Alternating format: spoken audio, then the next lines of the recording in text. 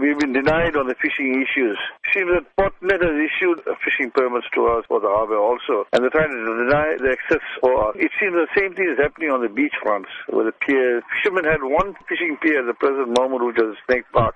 And recently, there was a very heavy corruption in the sea, which was caused by the near cyclone that came through. And I think it was slightly damaged here, then, everywhere. And then finally, they said that they will get it done up and the fishermen will come back to fish. And how has this affected fishermen who fish there all the time? It's already gone to about 4 to 5 months, but they have done nothing about it, and they're not allowing any fishermen to fish. How is a subsistence fisherman going to do a living? How is he going to put food on his table? How is he going to send his children to school? How is he going to pay his fee? And he relies on this thing. If you look at it in the last few months that I have fished, I haven't even caught a fish. Yet it costs us on bait, it costs us on tackles, it costs us on travel. There is a limit for us for fishing. We fishermen have been deprived of this because we're given a quota system to catch fish.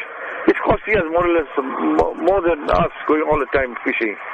You know, it's not fair, it's very unfair. And what was the decision that was taken at the meeting? Now that we want to form a defiance campaign and come back fighting again, we should start taking action and pushing through this thing, because it seems that no one is taking heed to whatever we say. There will be a march on Wednesday, and after that we want to discuss how we're going to go forward. At the end of the day, today the fishermen are still suffering.